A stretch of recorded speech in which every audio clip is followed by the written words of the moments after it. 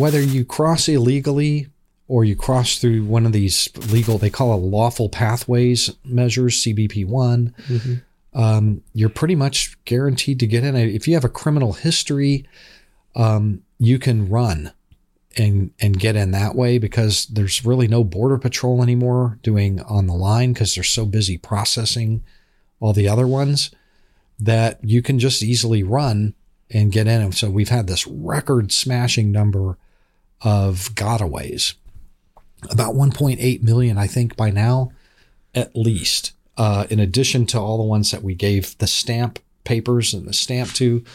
So it's also really, and that's a really big record number. So one way or another, there's like 3 or 4 or 5 different ways to get in and stay in.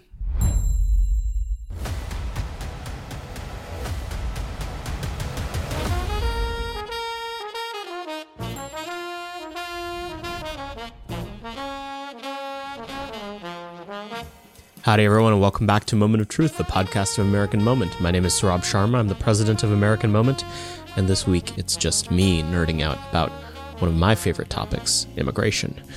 Before I get to who exactly we had on today, as always, be sure to go to AmericanMoment.org. There you can find everything that we have cooking as an organization, ranging from the backlog of this podcast, which has over 120 episodes, truly hundreds of hours of content, as well as all of our programs. You can find Foundations of American Statecraft, our training series for interns, AM Fridays, which is a lunch series on Capitol Hill this fall. You can find Frontiers of American Statecraft, our advanced policy programs, Fellowship for American Statecraft, where we pay and place people on Capitol Hill and in allied public policy organizations, and much, much more. Our programs are expanding all the time, and stay up to date with them by going to AmericanMoment.org and subscribing to our newsletter, which will start being issued soon enough, I think. And of course, go to AmericanMoment.org/join. I literally just walked out of a meeting where someone had filled out that form, had been listening to the podcast for years, and we are now going to immediately get to work getting him involved in a major, in this case, foreign policy role here in Washington, D.C. Someone who had been out of the game for a little bit, had gotten his master's degree a couple of years ago, been working at a security firm in town, and wants to get in the fight now. These are the kinds of people that we especially wanted to pull into the fight, people who have a little bit of knowledge about something they really care about, or none, it's fine, we can train you up, but want to immediately get involved in the fight. So be sure to go to AmericanMoment.org/join. This week I had the unique pleasure of having on Todd Bensman, who is the Center for Immigration Studies Texas-based Senior National Security Fellow. He is the author of Overrun: How Joe Biden Unleashed the Greatest Border Crisis in U.S. History, and America's Covert Border War, the untold story of the nation's battle to prevent jihadist infiltration. Prior to joining CIS in August 2018, Bensman led Homeland Security intelligence efforts for 9 years in the public sector, and his body of work with policy and intelligence operations is founded on more than 20 years of experience as an award-winning journalist covering national security topics with particular focus on the border. He's written for Dallas Morning News, CBS, Hearst newspapers. He has a undergraduate degree in journalism from Northern Arizona University and a master's degree from the University of Missouri School of Journalism. He is fantastic. Look, there's a lot of useless journalists on the center right, people who just sort of regurgitate 600 words of copy based on what someone else did, usually a liberal journalist. Todd is one of the few people out there hybridizing the work of a think tank scholar and a real journalist, finding out what's actually going on in this country. He's done groundbreaking reporting on the border. His books are actually worth reading. He's just stellar. And we spent an hour talking about everything under the sun about our border crisis, whether it's Title 42 and its aftermath, why migrants are being, flown in planes and put up in hotels in our biggest cities, what's going on with that giant, basically favela in Texas that's being built to house hundreds of thousands of illegal aliens, and so much more. It was an absolutely fantastic episode. I highly recommend that you guys listen all the way to the end. So we'll go now to Todd Bensman. Todd, thank you for coming on the podcast. Great to be here. Thank you. We always like to hear about how our guests got to where they are today. I think the path to becoming one of the great voices on the immigration issue in our time has to be an interesting one. Tell us, how did you end up covering this ignoble area of policy? It was a long trail. I am a recovering journalist. I was a reporter for 23 years, ending in about 2009, and which dates me, I realize. But then after my newspaper career, it's mostly newspaper for publications like the Dallas Morning News and Hearst and like just regular mainstream traditional legacy media, I was recruited to join the Texas Department of Public Safety's Intelligence and Counterterrorism Division. It sounded interesting. And so I said, okay, and went to work for the state police doing counterterrorism for 10 years. So after about 10 years, I got a call from the Center for Immigration Studies, and they had a pretty good offer. It sounded interesting. I got to stay in Texas. I got to write again, publish again, and in 2018, I took them up on it, and I've been here ever since. So they haven't fired me yet. And how many books have you gotten out in that time? I got 2 books. Yeah.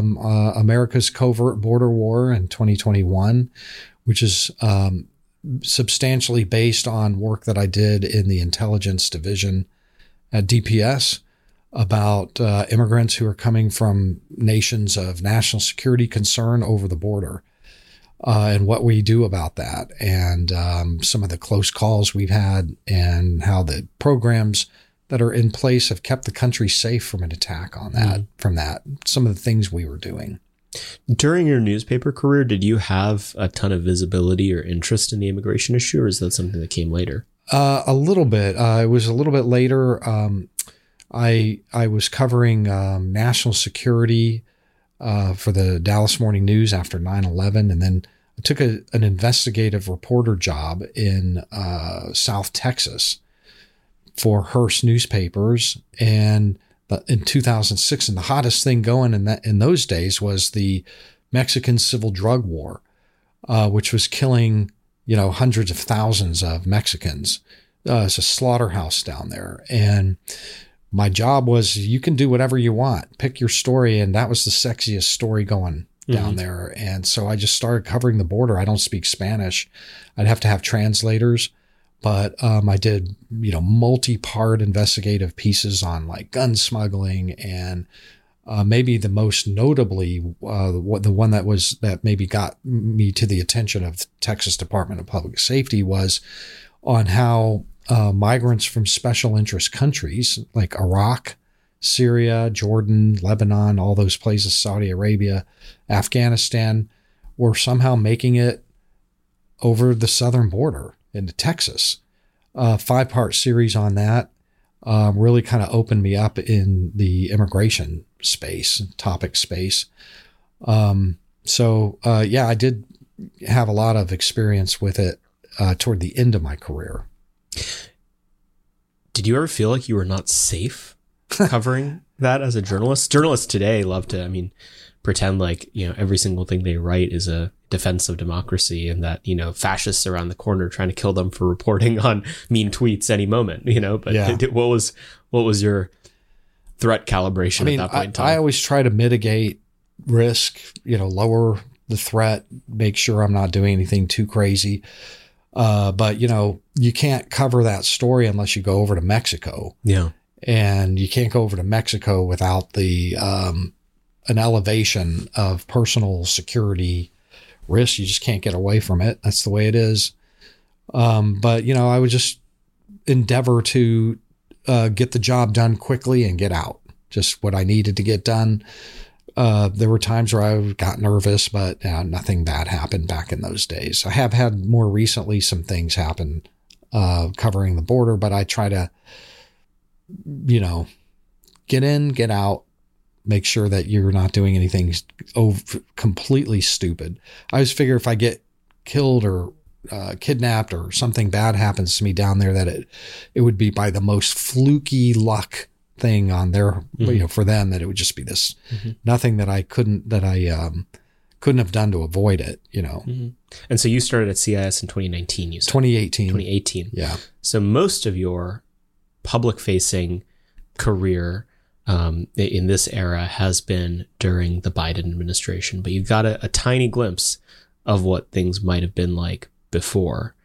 Paint that picture for me. What was it like when you first started at CIS, the state of the situation at the American southern border, and how far have we fallen? Right. Well, obviously the Trump administration was working policy down there. In 2018, toward the end of 2018, there was a swell, what I would call a swell. At that time, it was a very significant spike in apprehensions. It was all fueled by the discovery of a loophole, the wider discovery. The loophole had been there a few years that allowed family groups to be released within 20 days.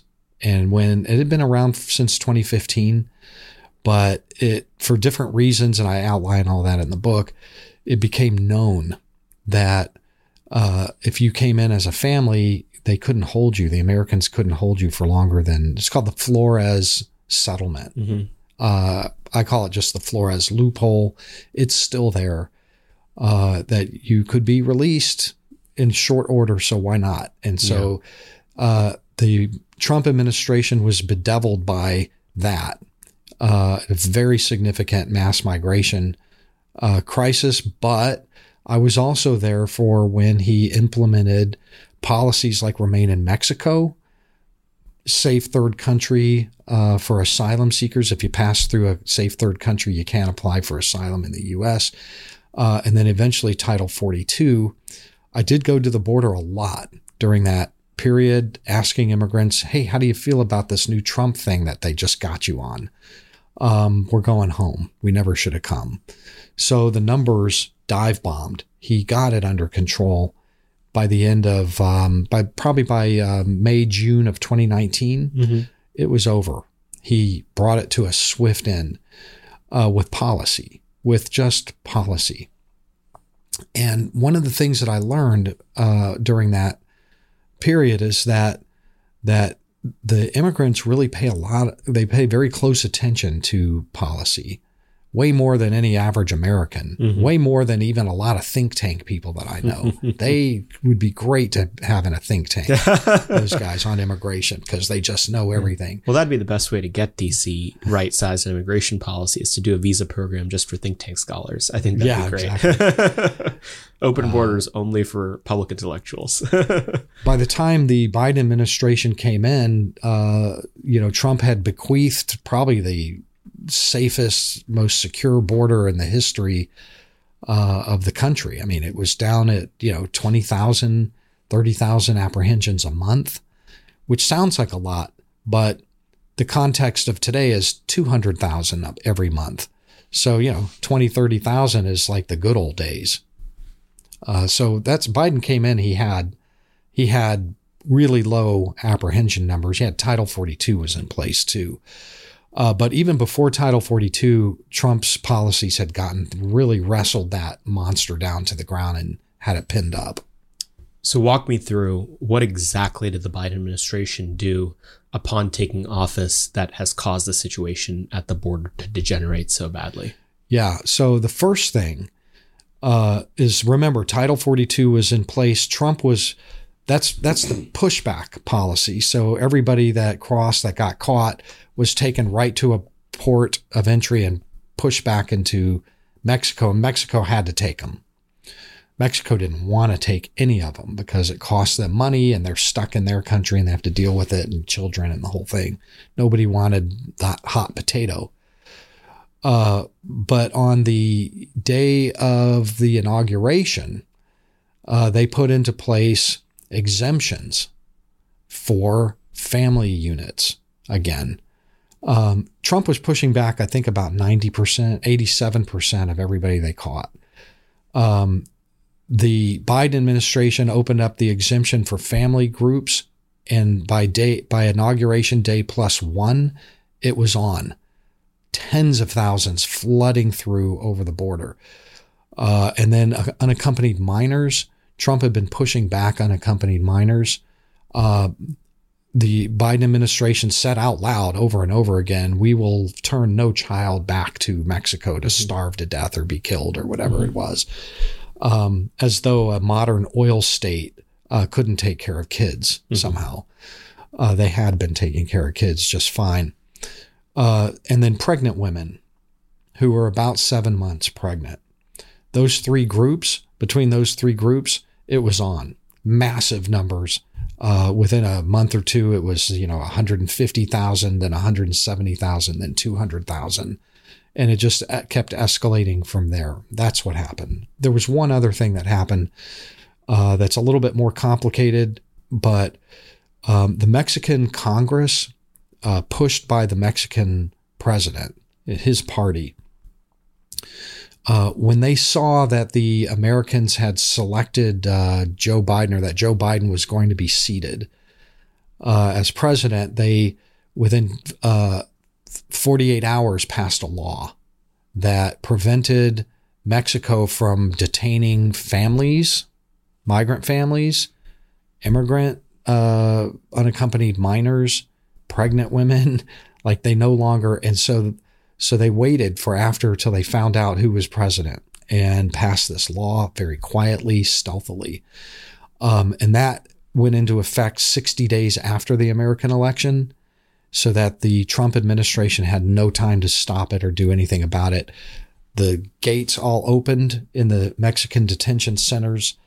58 of them emptied out, all to the border, and they were waiting there on Inauguration Day for the exemptions for families, pregnant women, unaccompanied minors.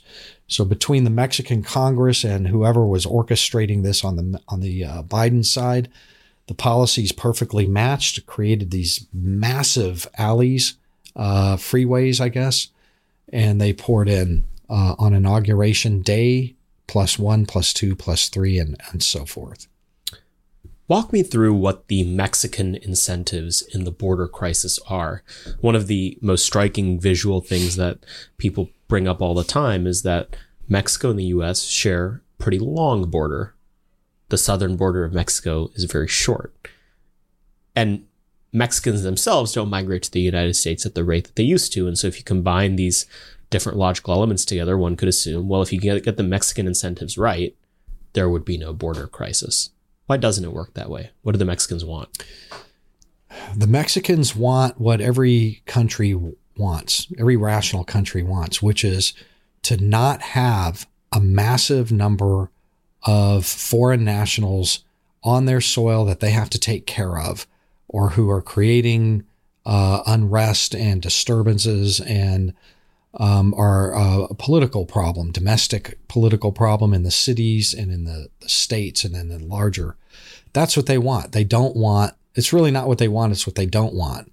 It's in their national interest to make sure that these people pass through, or maybe don't come at all, but at the very least, to just move on through and become the U.S. problem. That is the Mexican national interest in a nutshell. The Trump administration managed to give them a better national interest for us. The better national interest was, we are going to inflict progressive trade tariffs on you and your economy up to 28% on every product that crosses into the U.S. if you don't take all these migrants back and block them at your border in the first place. Now, all of a sudden, the Mexicans had a real national interest, which is to survive, to have an economy that would just simply survive Donald Trump. And so they responded rationally. They put National Guard at their southern border with Guatemala. They started massive deportations of Central Americans. They were paying for it. They were busing them back. And so that's why the numbers at our border were so low by the time Biden got in, is because between the policies of pushbacks, Trump policies and pushbacks, and the Mexican policies of deportations, nobody wanted to come for the great Mexican dream. Nobody comes for that. So they stayed home. Yeah. That's why the numbers were so low. One of the inflection points that people talk about all the time, and I'm curious if you think it's perhaps overrated, was the expiration of Title 42 that happened a couple of months ago. Before and after, how does the border look different since that policy officially expired? So the administration's the Biden administration's primary objective, according to them, over and over repeatedly, is twofold. One, they don't want vast congregations of stuck migrants all along the border in fetid camps that have to be all taken care of for weeks and months at a time. They don't want that visual. It's a terrible political optic. That is like their number one driving factor. Remember the Del Rio migrant camp of the 15,000 Haitians a couple of years ago? They learned their lesson there. And after they managed to liquidate that camp, it was like never again. So the plan was to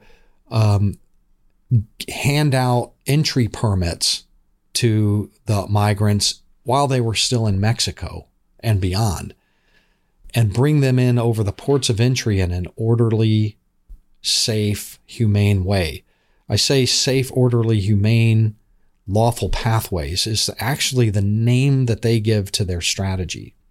Safe, orderly, humane, not stop, block, deter, go home, get out of here. But we will bring you all in eventually, just in a nice, orderly way so that there's no big Del Rio migrant camp. So they came up with this app, a cell phone app. You make a reservation while you're in Mexico, and then you wait your turn, and you'll be called.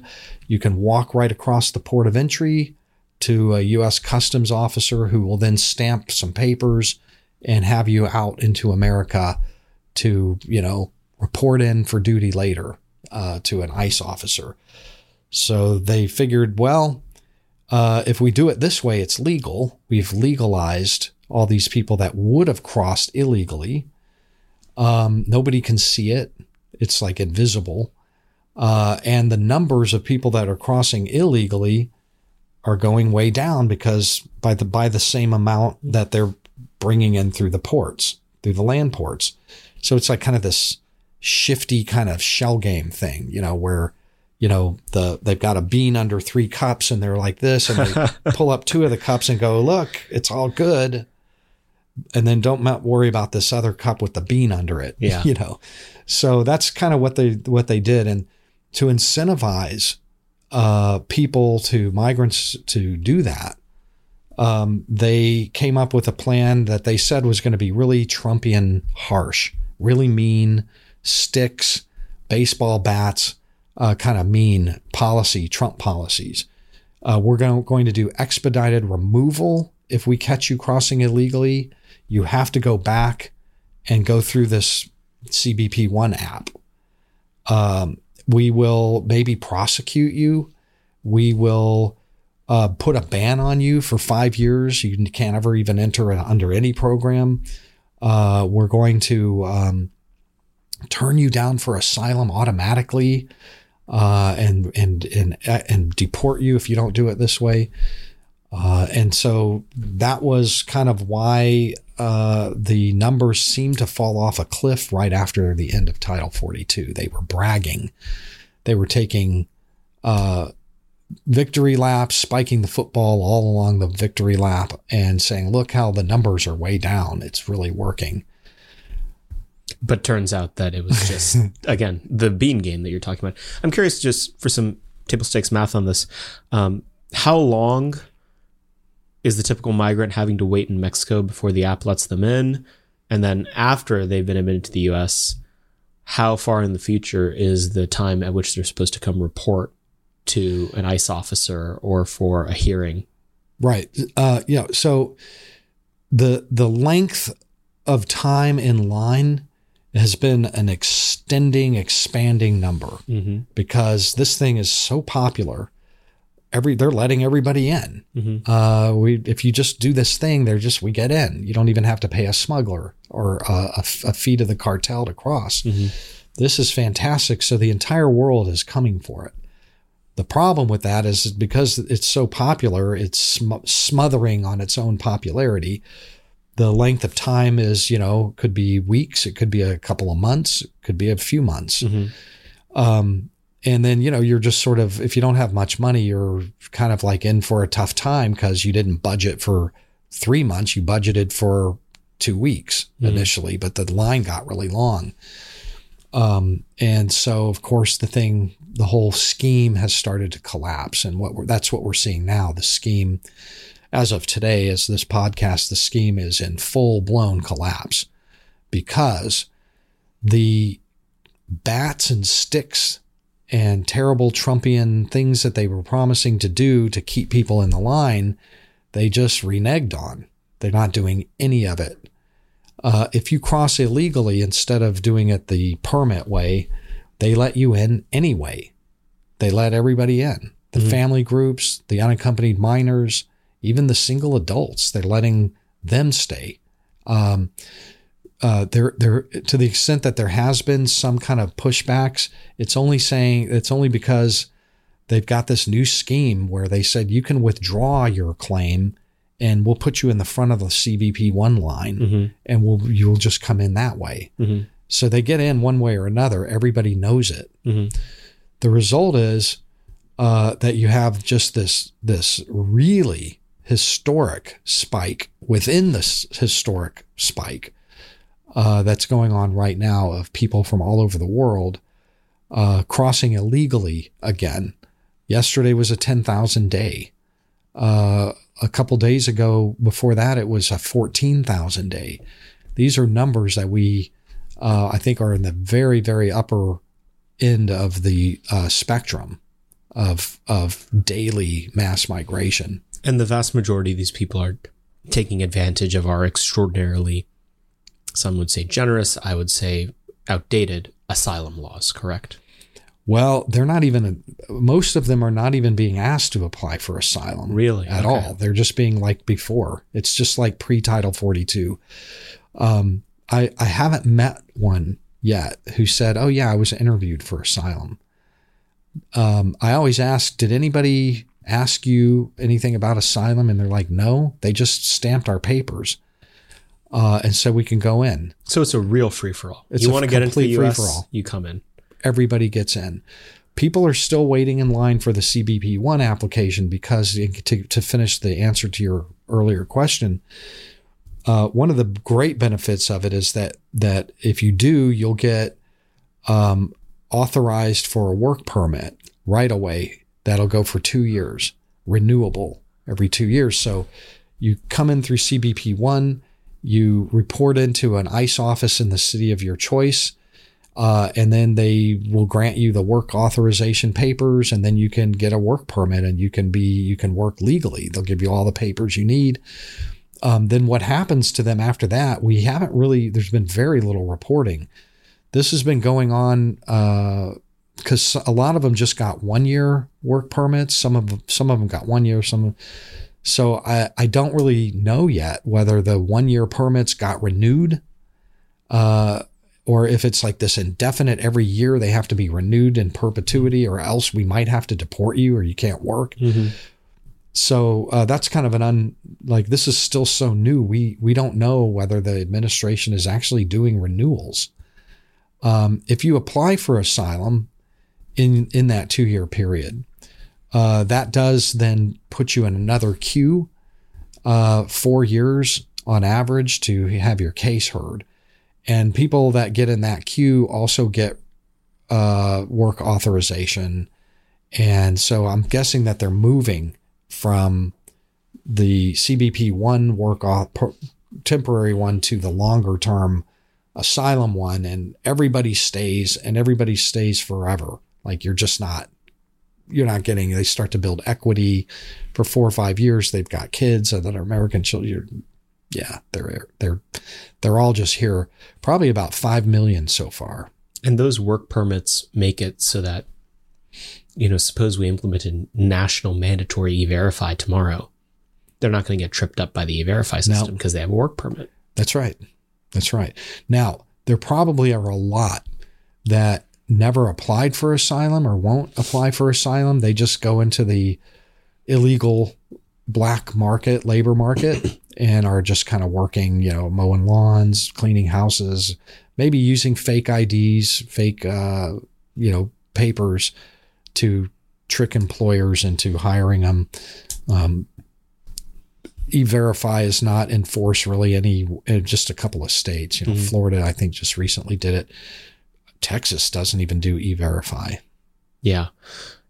So we functionally just have a totally open border. It's not Republican advertisement hyperbole to say, I mean, we don't have an operative immigration policy at this point in time. It's show up and get a fancy piece of paper and goodbye, see you in a few years, maybe. Yeah, I mean, whether you cross illegally or you cross through one of these legal, they call it lawful pathways measures, CBP1, you're pretty much guaranteed to get in. If you have a criminal history, you can run and get in that way, because there's really no border patrol anymore doing on the line, because they're so busy processing all the other ones that you can just easily run and get in. And so we've had this record smashing number of gotaways, about 1.8 million, I think, by now, at least, in addition to all the ones that we gave the stamp papers and the stamp to.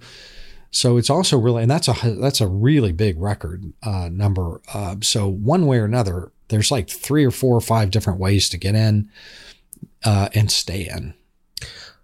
That's functionally an open border, in my opinion. Some of your cutting edge reporting is that one of the other ways that the Biden administration is letting people in is by flying them in. What's going on with that? What have you discovered? Right. Well, it's part of the legal pathways strategy to reduce the numbers crossing illegally at the border.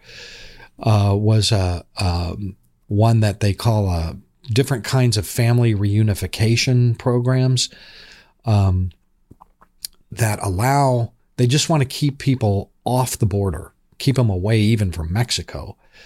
And so they announced a series of policies for certain nationalities that were high volume at the border.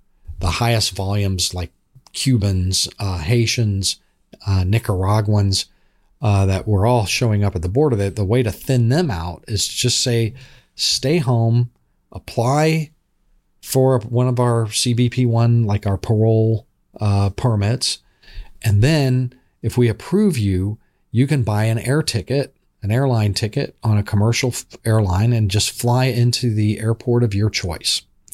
They announced these things and then never said another word about them. And so we saw that. I saw that at the center and wanted to know, well, how many are they flying directly into the U.S.? That's a fair question. So I put in a FOIA request and they ignored it. And then we had to sue them. So we're in litigation right now over this FOIA request of mine for those numbers. We did get some of them for 4 nationalities: the Cubans, the Haitians, the Venezuelans, and the Nicaraguans. And the numbers were stunning, at least to us. Just for those 4, 221,000 came in from October to mid-November, flew into 43 different airports in the United States.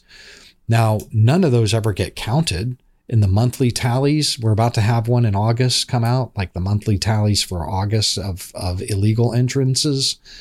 But this is like another 30,000 a month or so. These are just 4 nationalities. They also did made that available to Ukrainians and to Colombians, to Hondurans, Salvadorans, and Guatemalans. So there are like 9 different nationalities. The 221,000 that I'm reporting today is just for 4 of them. So if we're at 221,000, you can imagine, I mean, there's probably another 100,000 or more. We don't really know. They will not also let us know which airports. So they're sandbagging on like which airports, and you can imagine why they would want to. So you're seeing New York, stagger under the weight of immigrants that they think are being bussed in, and a lot of them are bussing in. But I strongly suspect, and have been told privately, I don't have it confirmed, but that a great many of these are flying into JFK. They're not coming in by bus. They're flying to JFK. probably LaGuardia too, and maybe Newark, but they won't tell us. So you can imagine why they wouldn't want to tell the mayor of New York, who is screaming and yelling every day about this thing. It's destroying New York, that it's not Greg Abbott in Texas who's busing them. It's Joe Biden who is authorizing these flights that are helping you along in your problem. Same with any state or city that is staggering under this burden. 43 airports in the interior of the U.S., unknown what those airports are. I strongly suspect JFK. I strongly suspect Miami is probably one of the big ones for the Cubans and the Haitians, and even the Venezuelans too, that are just pouring in, being flown into the airports. You can't see it. It's incredible. One of the things that right-wing media has picked up on occasionally is that there are vast amounts of migrants being kept in hotels in major urban areas. What's the story there? Why is our government paying for these people to be put up in hotels? Well, there's nowhere to put them, and the alternative is to have TV cameras panning over thousands and thousands of immigrants who are sleeping in the streets. So it's better to spend yourself into oblivion if you're a politician in charge of a democratic city than to be cast as inhumane and cruel. So it's the cities that are paying for these hotels in most cases. Yes. I see. Yeah. Although I'm not sure how I think there may be federal pass-through, FEMA money may be passing through. I don't know exactly how much or in what, but it may not strictly be. But the fact of the matter is that some of these mayors are demanding federal bailouts. So whatever money is coming from the feds is, grossly insufficient from their point of view. Mm-hmm. And interestingly, they never say anything like, hey, can you shut the spigot off at the border? It's just, give me more mops to clean it up. You're not giving me enough mops. Give me more mops to clean up this flood. Instead of like, hey, honey, can you just like turn the spigot off outside? Maybe build a dam. Yeah. Have you noticed any of the blue state mayors or the blue city mayors starting to change their tone at all? I mean, it does feel like we're in a slightly different rhetorical mode than we were 2 years ago. They at least can't ignore the problem the way they used to. Are you seeing any change in behavior or tone? I think, yes, from the noisiest of the squeaky wheels, like the mayor of New York, you're starting to see them say, like, I actually heard him say, get the border under control. At one point he said that, and then like, that was like the only time. The black helicopter started circling. Right. It was one time he said that. Yeah. But I strongly suspect that there are, 100 more mayors that are suffering in silence. They will not smack the Democratic Party in the face publicly. But this is not just happening in New York and Boston and Washington and Chicago and Denver. This is happening all over America. Akron, Ohio, Nebraska, the Dakotas, the West Coast, the East Coast, everywhere in between. You got to put 5 million people somewhere. You can't they're not all going to 4 cities. And there's just nobody's saying anything. I think that there's a lot of this going on. One story that you've reported on, and that's getting a ton of attention these last few weeks, is that occasionally vast numbers of these illegal migrants are just kept in one place. There's a big sort of what looks like an open air community in Texas that you've reported on, and others have as well. What is that? What did you find? How'd you find it? And what's going on?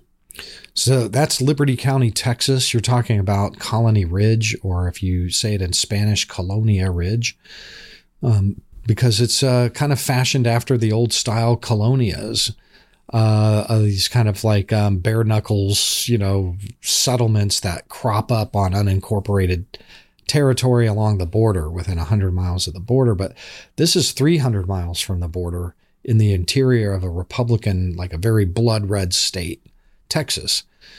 This started about maybe 10 years ago, where a land developer came up with this idea that there is demand for illegal immigrants, among illegal immigrants, to buy land and own a home.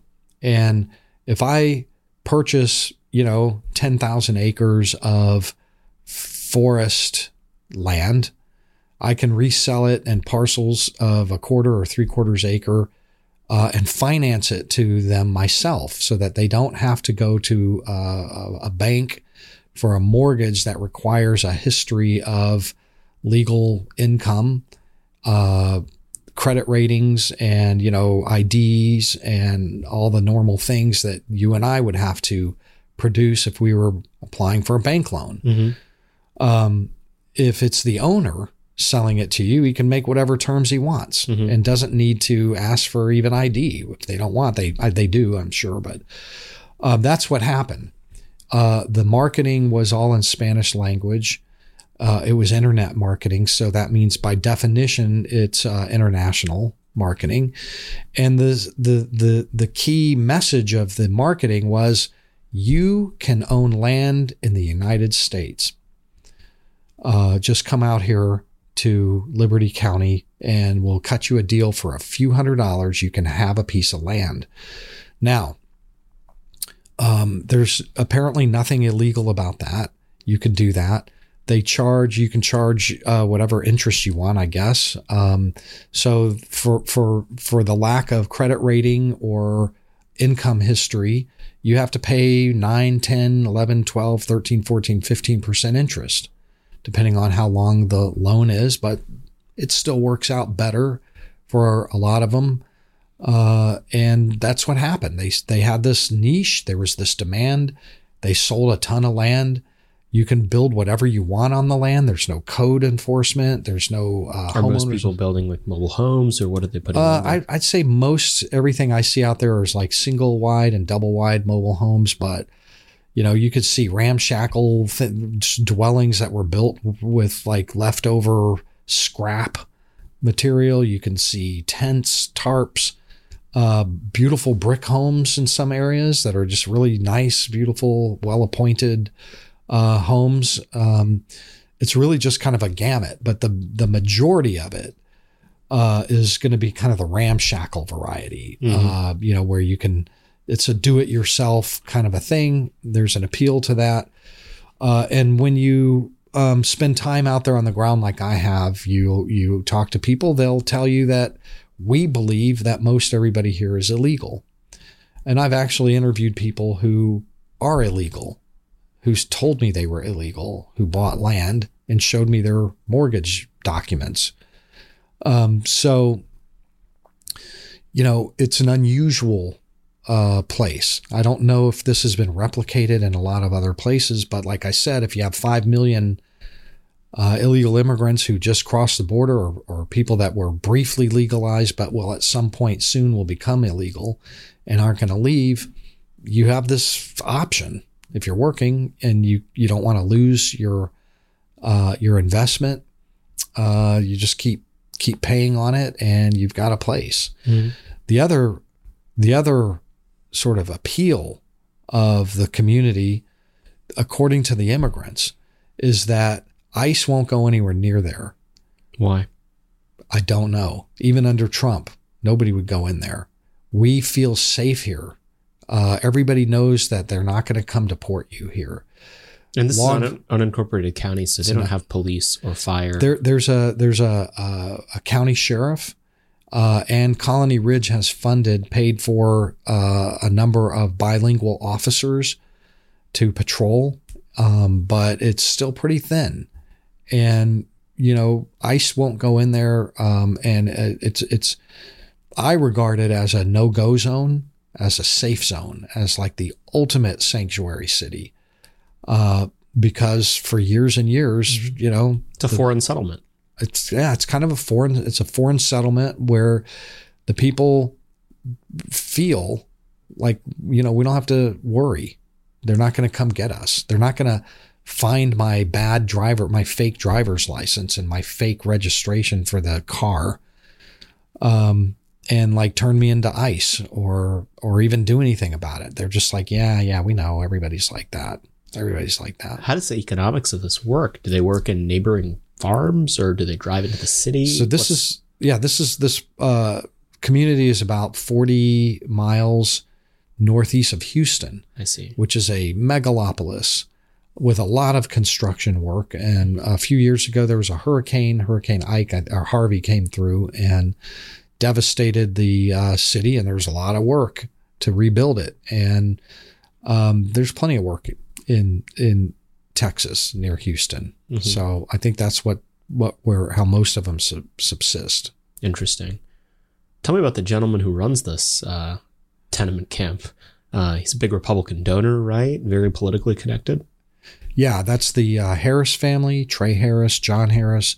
They're from a pretty storied family, as far as I can tell. They're a family of boxers, of professional boxers, who have been like, I think one of them fought, I don't want to say which one, but like there are some famous boxers of the 60s, 50s and 60s. And, they're from a town called Cut and Shoot, one of my favorite names for a Texas town.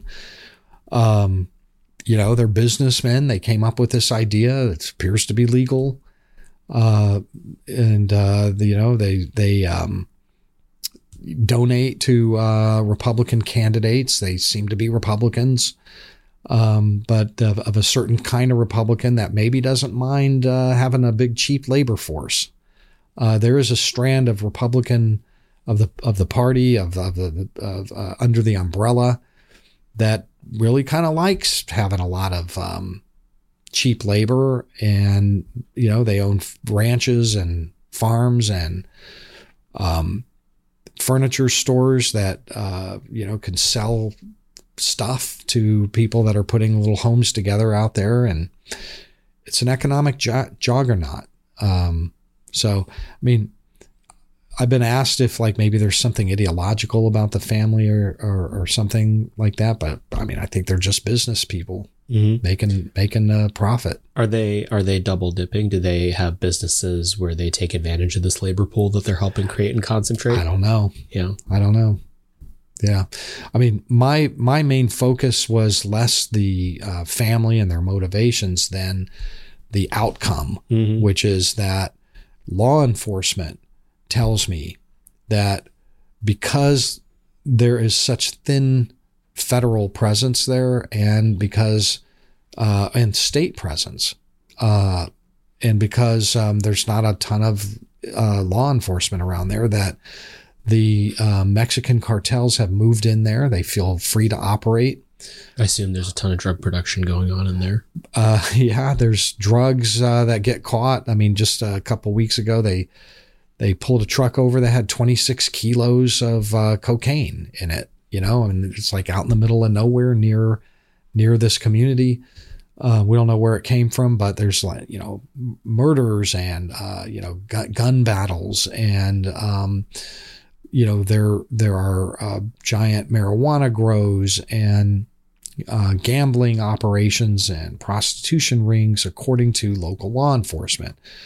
To me, that's a national security problem, regardless of how the business model developed and got them all there and continues to get them all there.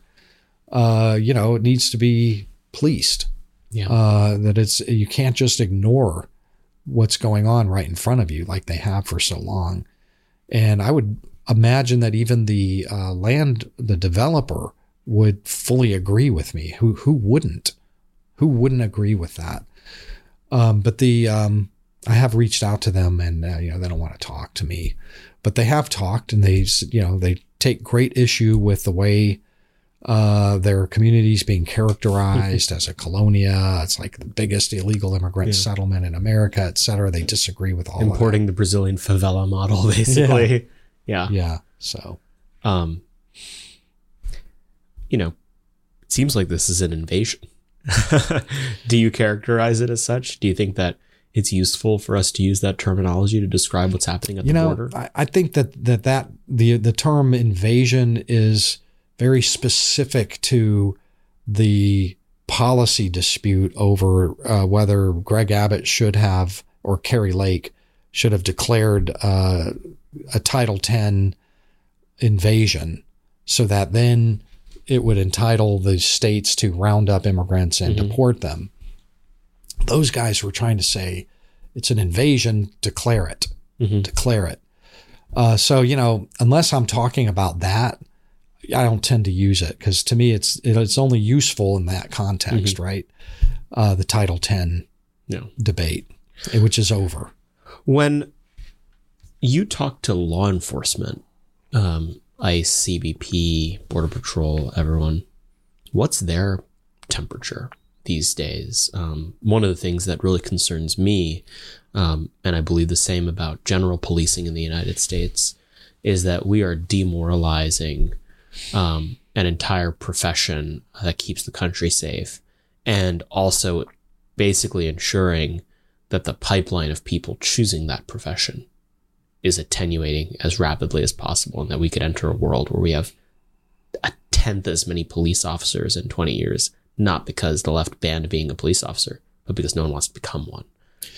I mean, a few years ago, when they talked about Border Patrol, you would hear them say, yeah, Border Patrol, the 20,000 strong, agency that's down on the border. And just the other day, I heard them say, somebody referred to it as the 15,000 strong agency down on the border. And I think I know why, because I'm hanging out with those guys all the time. And the closest sort of parallel that I can, metaphor, I guess I might make about them is it'd be like Navy SEALs, a team that trained for battle.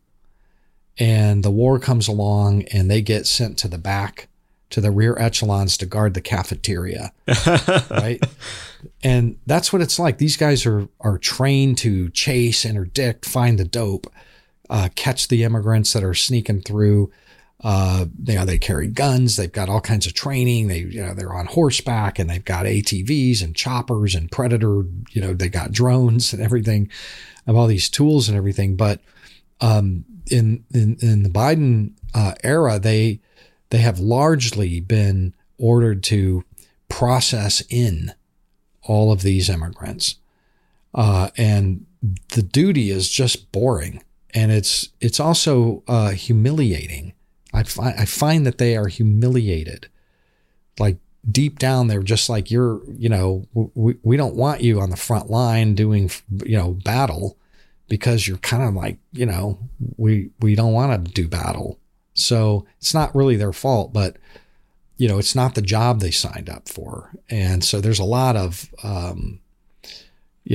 moaning and groaning and complaining and, I didn't sign up for this. Like, you spend, a couple of weeks ago, I was out in Fronton, Roma, Texas, remote area. And, what the action was there every night is, 500 immigrants would cross over and turn themselves in to the Border Patrol, because they know the Border Patrol is going to say, right this way, we're going to process you in.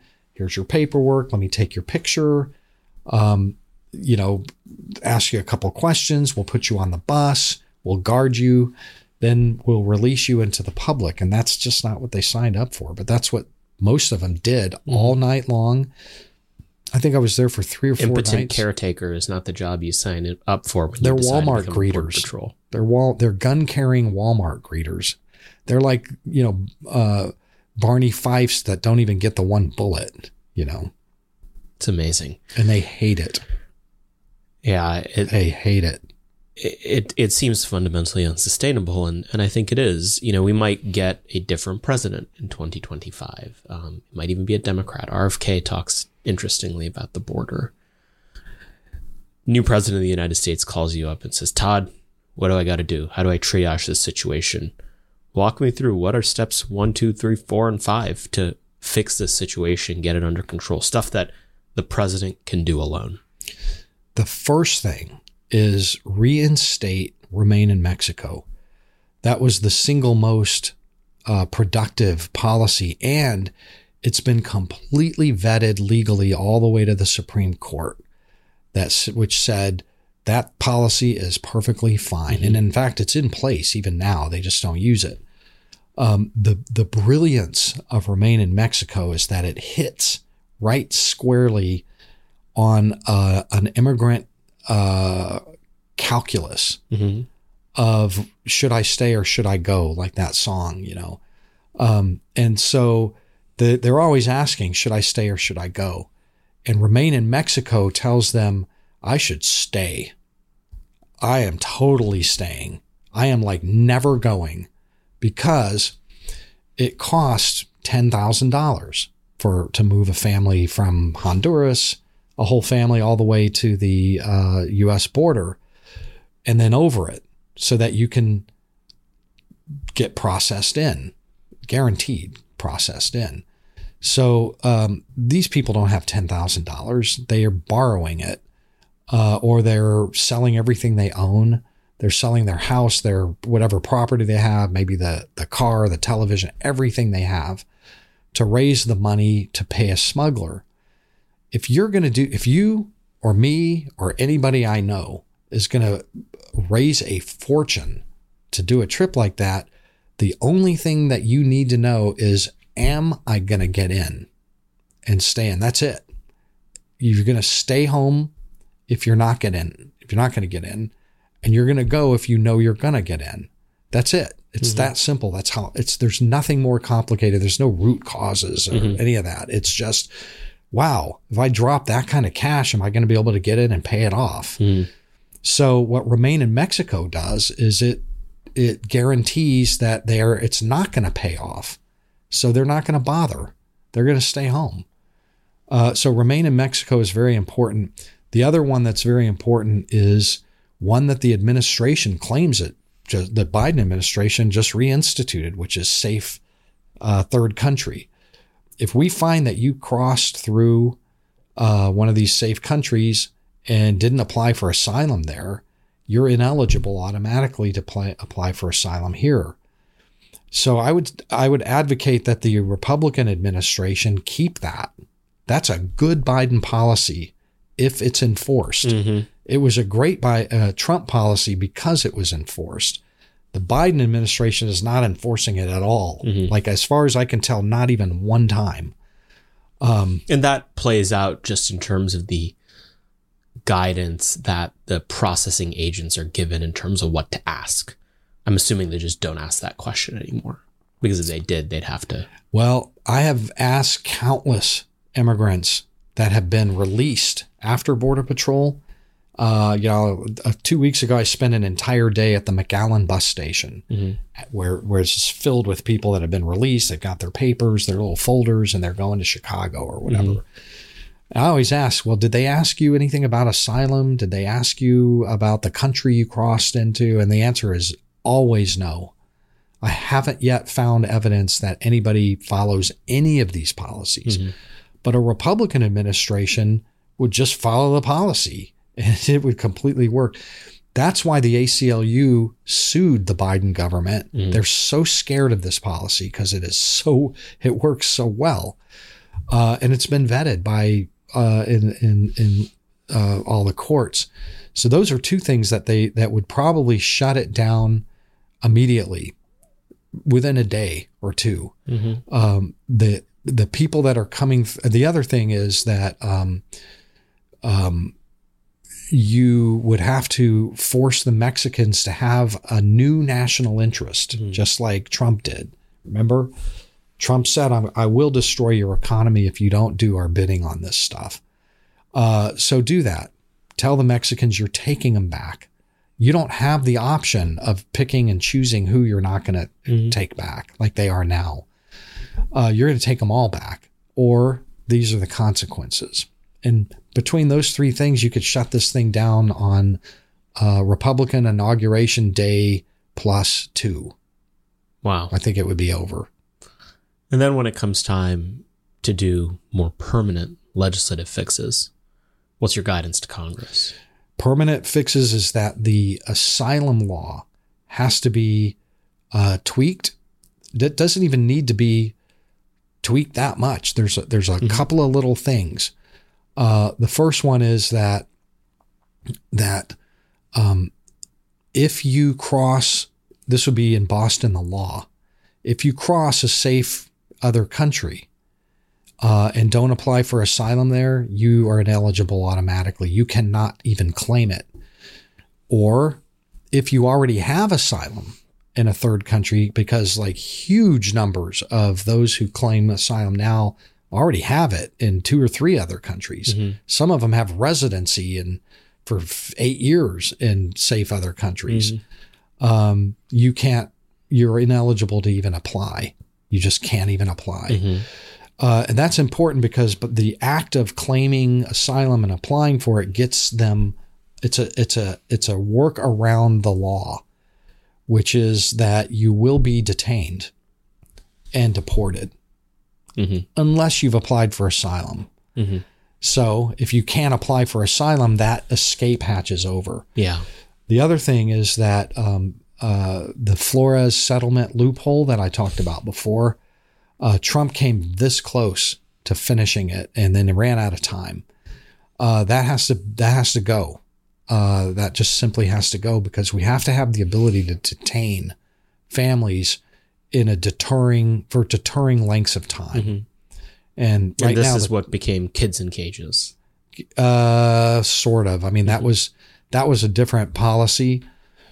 But even that policy probably would be unnecessary, because if you could just turn people back under remain in Mexico, I said it before, nobody, and I mean, but nobody is coming for the great Mexican dream. They're not going to get caught stopped short in Mexico and then be like, oh, this is pretty good. This is a good second choice. Unless they're actually facing the extraordinarily high bar that people assume asylees have for, the violence they're facing back home or something like that. Right. There are processes in place for those, but it's moot if you have been living in Chile for 8 years and have residency, or you have Mexican asylum. Like, okay, great. I'm glad that you're not in your home nation of Cameroon. You're good now. Yeah. Todd, what should people be paying attention to on this issue? It feels like immigration is in the news all the time, but there's a little bit of signal and there's a lot of noise. What's your sort of recommendation to our listeners on how to keep their eye on the ball in that field? Honestly, I think the thing that I would tell people to pay attention the most are the facts on the ground as to whether we are letting them in. That's what every immigrant that I've ever met pays attention to. I say, let's pay attention to what they pay attention to, and we're good. They pay attention to, did my neighbor, relative, husband, son, cousin, guy I met in the camp, and now I have his WhatsApp, did they just get let in? And are they in Chicago sending selfies back happily from the fancy hotel? If that's happening, you can expect this thing to roll on and roar in this human wave, and that's how you can tell what's going on. If you're in one of these cities and you are mad, and a lot of constituencies in these cities northern cities are extremely upset, you should be looking at whether these people got in because they were let in. And then your city is giving them everything that they could ever imagine. So I'm telling you I mean, I don't know what you do about that. What do you starve them in the streets? We're kind of obligated at this point but maybe we don't have to give them so much that it's just this wonderful experience for them. That there are people south of the border that tell me, I want to go to New York because they're staying in really nice hotels for as long as they want.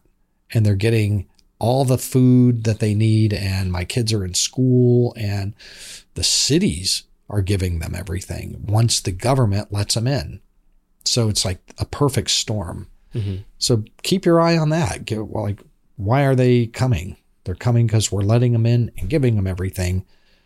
The thing to do maybe to stop them from coming is not let them in and not give them anything when they come in, or give them just the bare essentials. Don't make it so wonderful, Yeah, that makes all the sense in the world.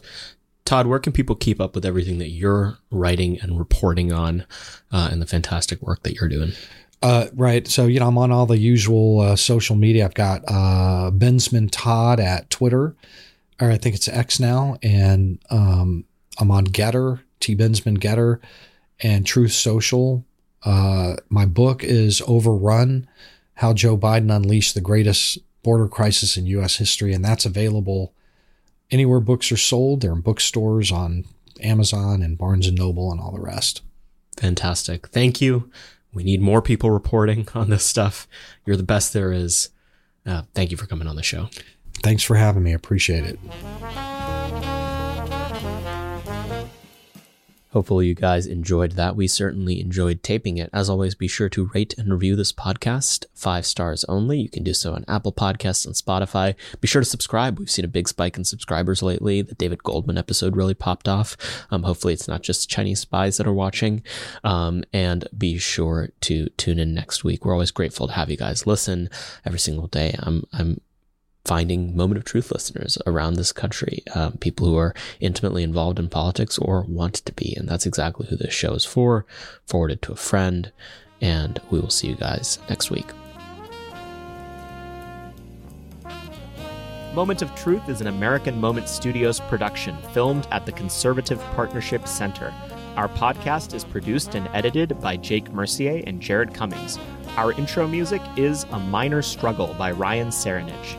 Don't forget to like and subscribe on all platforms, and you can go to AmericanMoment.org to learn more.